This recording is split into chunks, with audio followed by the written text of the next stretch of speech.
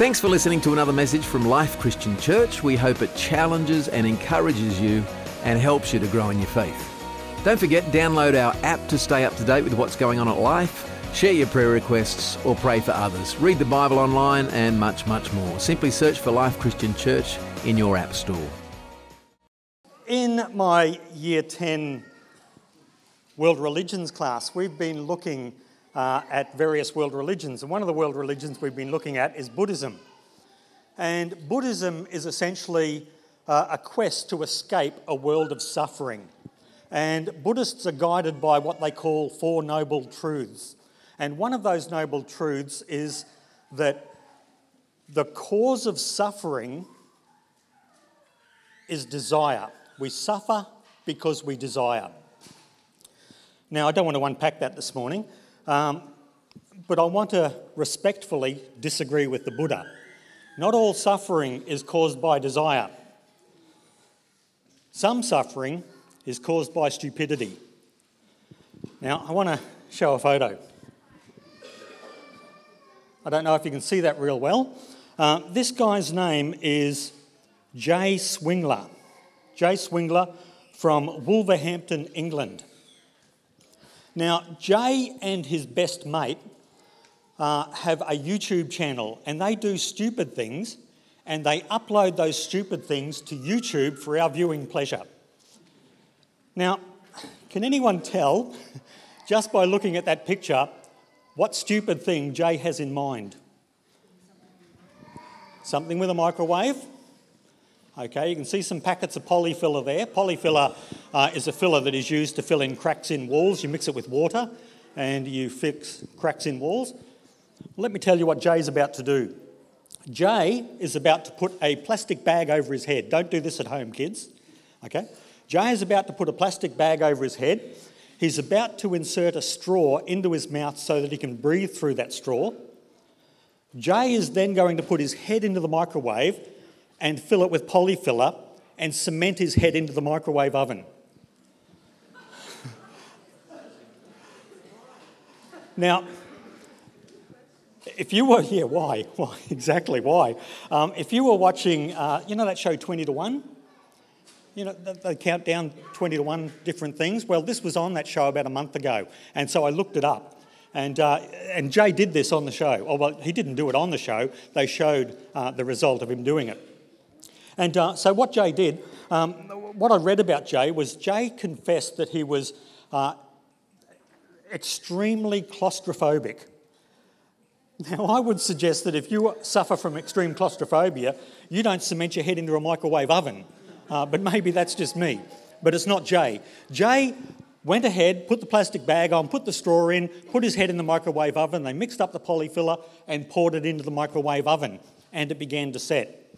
But because of Jay's claustrophobia, he was starting to stress a little because the polyfiller was not setting as rapidly as he would have liked to, and he wanted to get out of that microwave oven. So his good mate got a hairdryer and started drying the polyfiller with the hairdryer.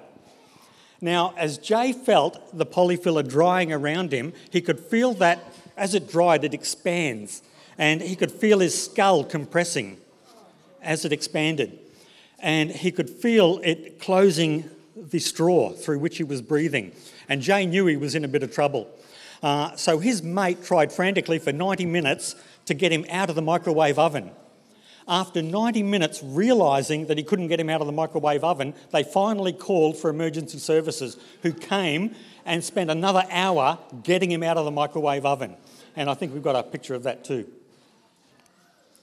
There's Jay with the microwave on his head and the emergency services trying to get him out. Like I said, some suffering is caused by stupidity. There was a photo of Jay. I couldn't find it, but I had seen it. Jay didn't have two black eyes. His whole head was black. He was bruised and he was sore. Some suffering is caused by stupidity. Regardless of why suffering happens, the Bible teaches us that we live in a world in which suffering is inevitable. It's going to happen. Now, this is not the world that God created. God created a perfect world, a world free of pain, a world free of sickness, suffering, death, cats. God created a perfect world. Collingwood, God created a perfect world. But sin entered the world and we no longer live in that world. We do live in a world where there is pain, sickness, suffering and death. And the passage that I want to look at this morning answers that age-old question, where is God when I suffer? So if you've got your Bibles with you, turn please to Matthew chapter 6. If not, it'll come up on the screen behind you.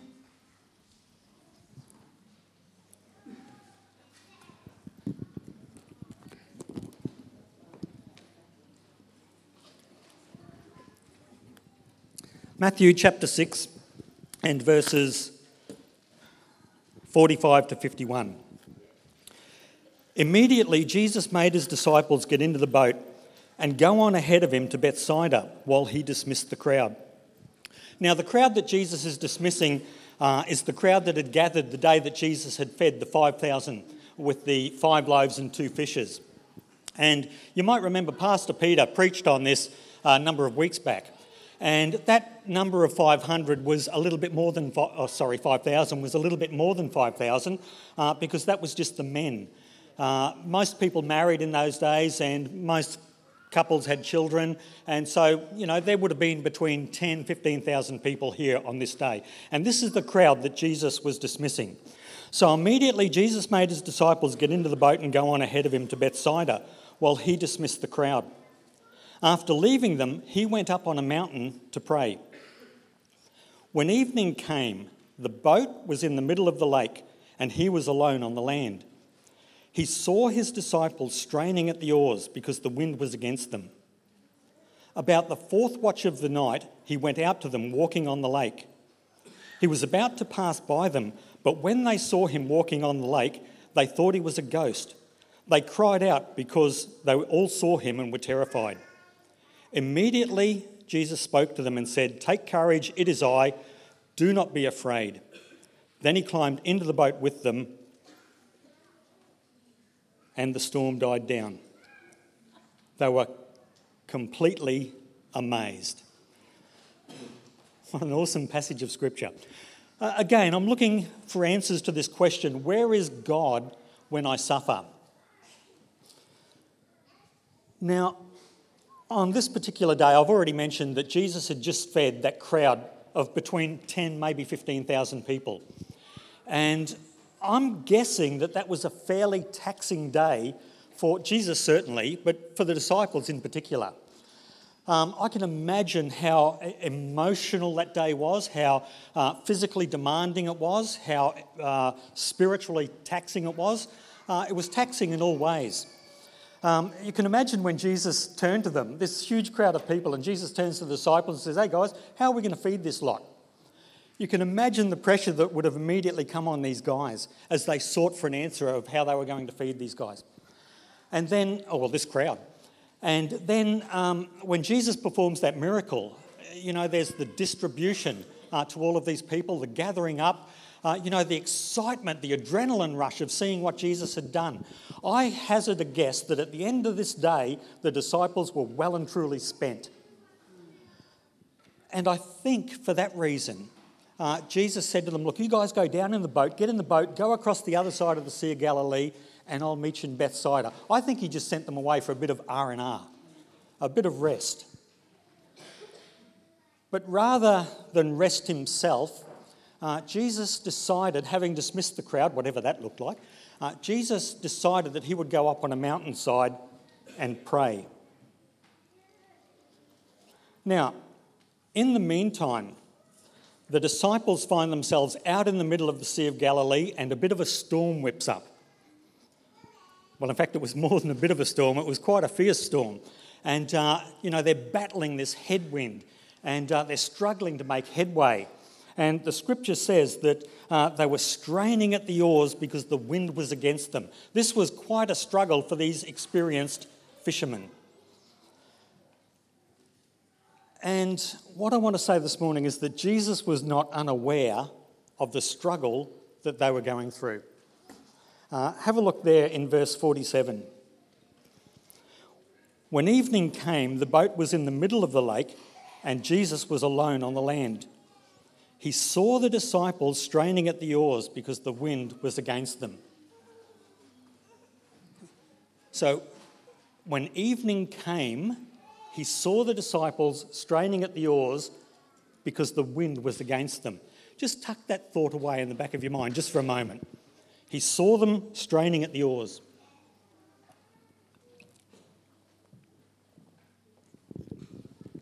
When we read on, we see that he saw the disciples straining at the oars because the wind was against them.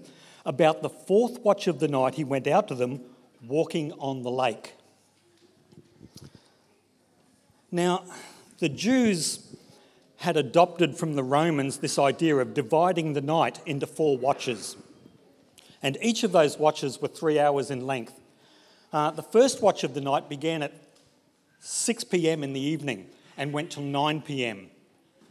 The second watch was from 9 p.m. till midnight. The third watch was from midnight to 3 a.m. in the morning, and the fourth watch from 3 a.m. to 6 a.m. And it was the fourth watch that Jesus, around about the fourth watch, that Jesus went out to them on the lake. Now get this in mind. If we accept, as the scripture says, that it was early evening when Jesus saw them, we can hazard a guess that that was probably around 6 in the evening, when it was still light. The beginning of the first watch, about 6 in the evening. But it wasn't until the fourth watch, that Jesus went out to them from about 3 a.m. in the morning. Now that's about a 9-hour passage of time. At least 9 hours had passed since Jesus first saw the disciples struggling in the boat and then went out to them. 9 hours. Now, I don't know if the disciples ever realised that, but I can imagine how they feel if they did. I imagine that they did because Mark wrote those details into his gospel, so I imagine that they were known. But I can imagine how the disciples must have felt about that. Are you kidding? 9 hours? Where have you been? Now, I don't know if that's how they felt. It's how I would have felt. But nevertheless, I find in this story something that goes a little bit of the way towards answering this question, where is God when I go through suffering? And this is what I want to say this morning. I find this to be a principle at work in my life. And I suspect that you find it as a principle in your life as well. And this is it. Sometimes God watches us strain at the oars for a little while before coming to our aid. Sometimes God watches us strain at the oars for a little while before coming to our aid. In other words, sometimes God allows us to go through a period of struggle before coming to our assistance. Now, sometimes he doesn't. Sometimes we go through a difficult period, we cry out to God and he's there immediately. And I can remember a moment in my life when this was most notable. And it was when Jen and I had gone off to Bible college. And we got married and had a 2-week honeymoon and went straight into Bible college.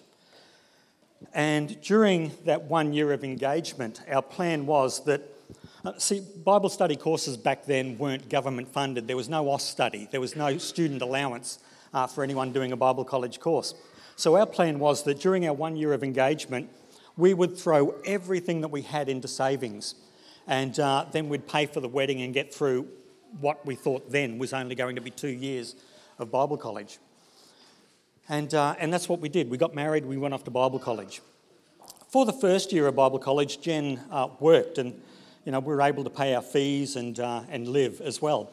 But at the end of the first year, Jen threw her job in and we both studied together.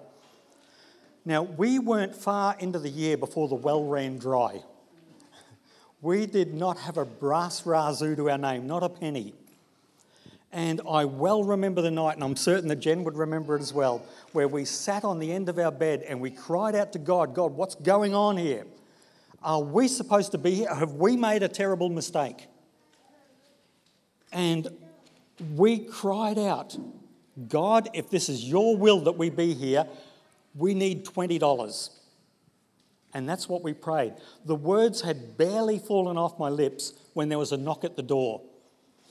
And I went and opened the door, and there before us was a lady, a student at the college, a much older lady. And this lady was crackers. She was weird. No, I'm serious. She was weird. Even by my standards. She was weird. And, we didn't have much to do with her. Not many people did have much to do with her. She was nuttier than a picnic bar. And she'd knocked on the door. And, just very, very abruptly and tersely, she said, "God told me to give you this." And then she turned and walked away. Yep. Opened it up, $20.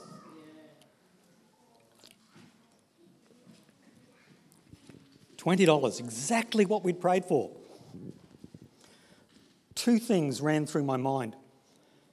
Firstly, God, you're awesome.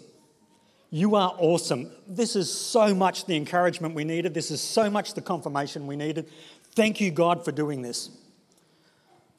The other thing that went through my mind was I should have asked for 50, but anyway. 20 will do. But God is awesome. But what I want to say is this. That does not happen to me every day of my life. It doesn't even happen often. That happens rarely. I go through a period of struggle. I cry out to God and He's there immediately. That is the rarity. That's the exception rather than the rule. The rule for me seems to, I don't know if this is right for you, but the rule for me seems to be I'll go through a period of suffering and God will watch and wait. That is my experience. Jesus watched the disciples struggling at the oars, straining at the oars for 9 hours before going to their aid, their assistance. And I find that the same is true in my life. More often than not, more often than I would like, more often than I would even appreciate, God just watches and waits.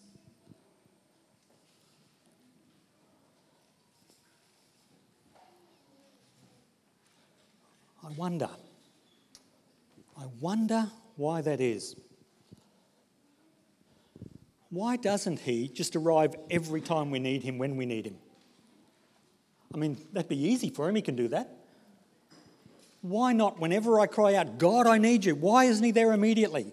And why not every time? Why does He watch and wait?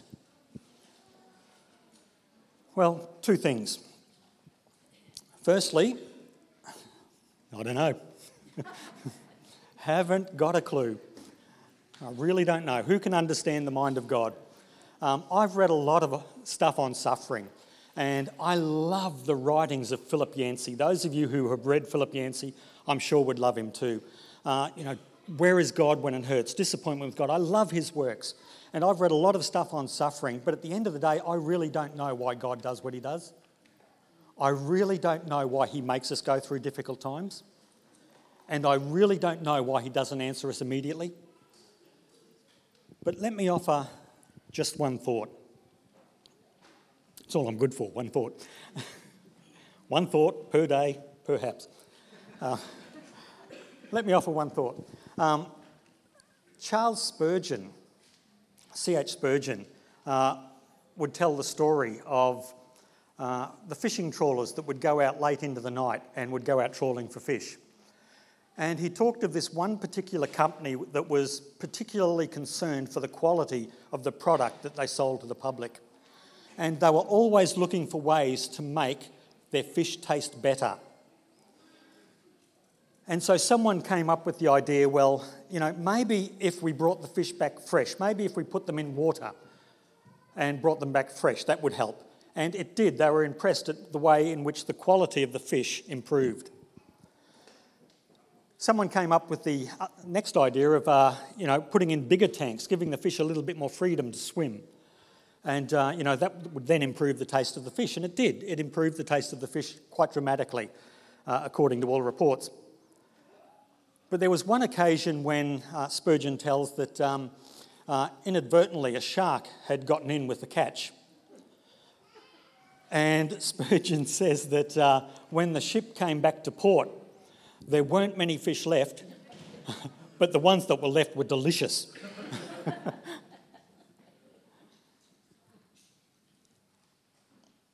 I wonder I wonder if God sometimes allows us to swim with sharks because he's interested in the quality of fish that we become. I wonder. I think there's some biblical support for that. I haven't got this there, Jerry, but it's just come to mind now. There's biblical support for this. Paul says in Romans chapter 5, verses 3 and 4, I think, he says, we rejoice in our sufferings, knowing that sufferings produce endurance, and endurance produces character, and character produces hope. Maybe God's interested in the quality of fish that we become through our trials. These men down there on the Sea of Galilee in that boat, in the near distant future, these guys were going to go into the known world and they were going to turn it upside down. They were going to stand before hostile Jewish crowds, hostile crowds full stop.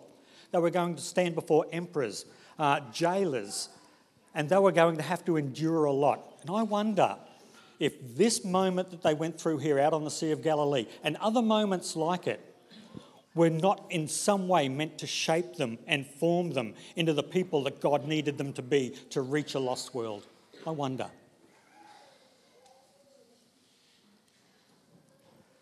Why doesn't God come immediately? Two things. Firstly, I don't know, but maybe it has something to do with our development and our growth. Secondly, why doesn't he come immediately? Well, secondly, it doesn't matter. It really doesn't matter whether he does or doesn't. Because the final thing I want to say today is this.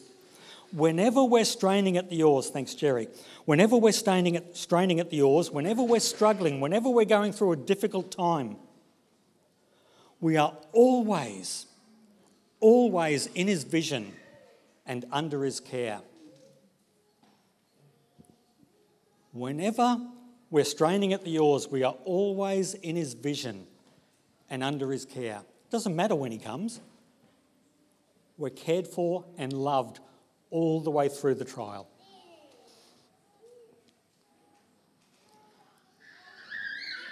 Jesus went up on the mountain to pray. And from his vantage point, he could see the disciples struggling. And I imagine that as darkness came and as the moon shone off the Sea of Galilee, his eyes were still on the struggle of the disciples. And it would not surprise me at all to find that for that 9-hour passage of time, or however long that passage of time was, that they were the subjects of his prayer. That for 9 hours he was praying for them. He was up on the mountain, he was watching the disciples, and right the way through their struggle, right the way through their journey, he was pouring out his heart in prayer for them. Father God, I need these guys. We need these guys. They're going to take our name to the people. They're going to stand before hostile crowds. Father God, use this moment to build courage in them. Use this moment to develop strength. Use this moment to enable them to persevere through trial. We need these people. We need these men. Can you hear Jesus praying for you when you go through trial? Standing at the right hand of the Father, Father God, I need this girl, I need this lady, I need this boy, I need this man.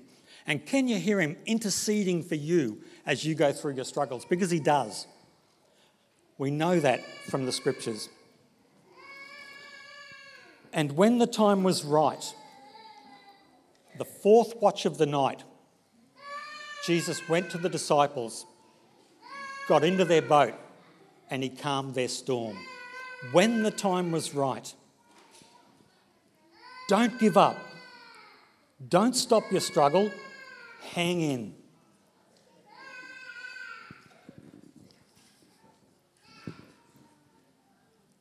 I grew up in Brisbane, in the suburb of Inala. Is there anyone here this morning who knows Brisbane well enough to know Inala?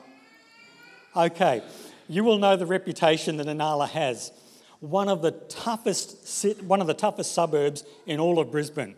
And having said that, what a great time to grow up, during the 70s and 80s. I loved my life, it was fantastic. But Inala was a tough joint to grow up in. And I can remember on one occasion, my mate Glenn Berghofer and I used to ride our bikes.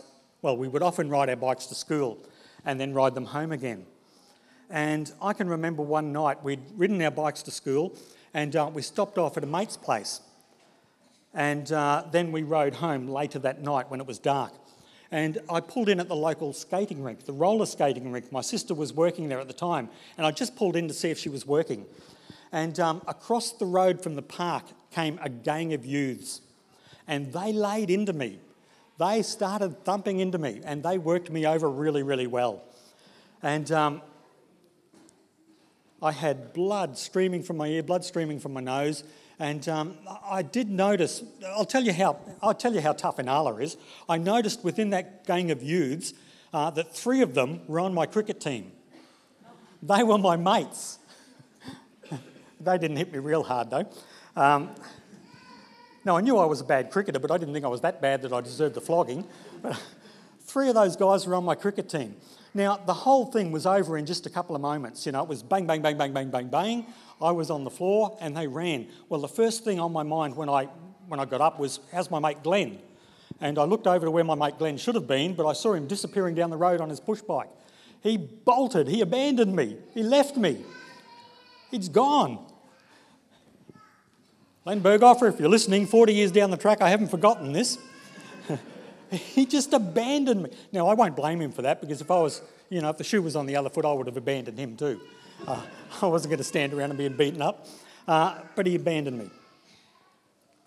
You know, you might be here this morning and you may be going through a difficult time and you may feel that God has abandoned you. But can I say this morning, don't trust your feelings.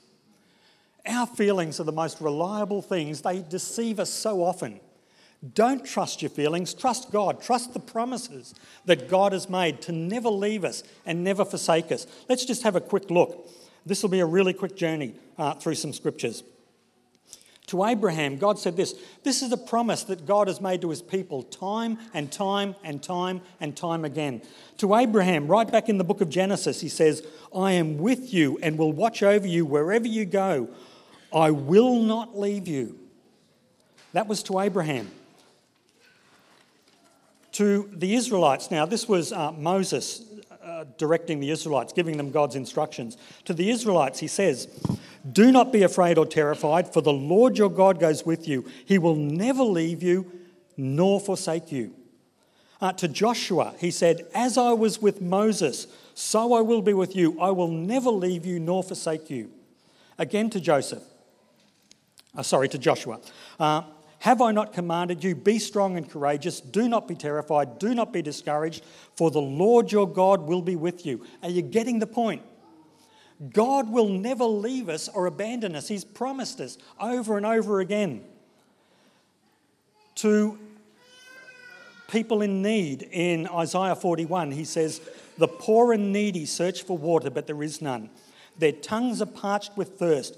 But I, the Lord, will answer them. I, the God of Israel, will not forsake them. To his people, he says in Psalm 37:28, for the Lord loves the just and will not forsake his faithful ones.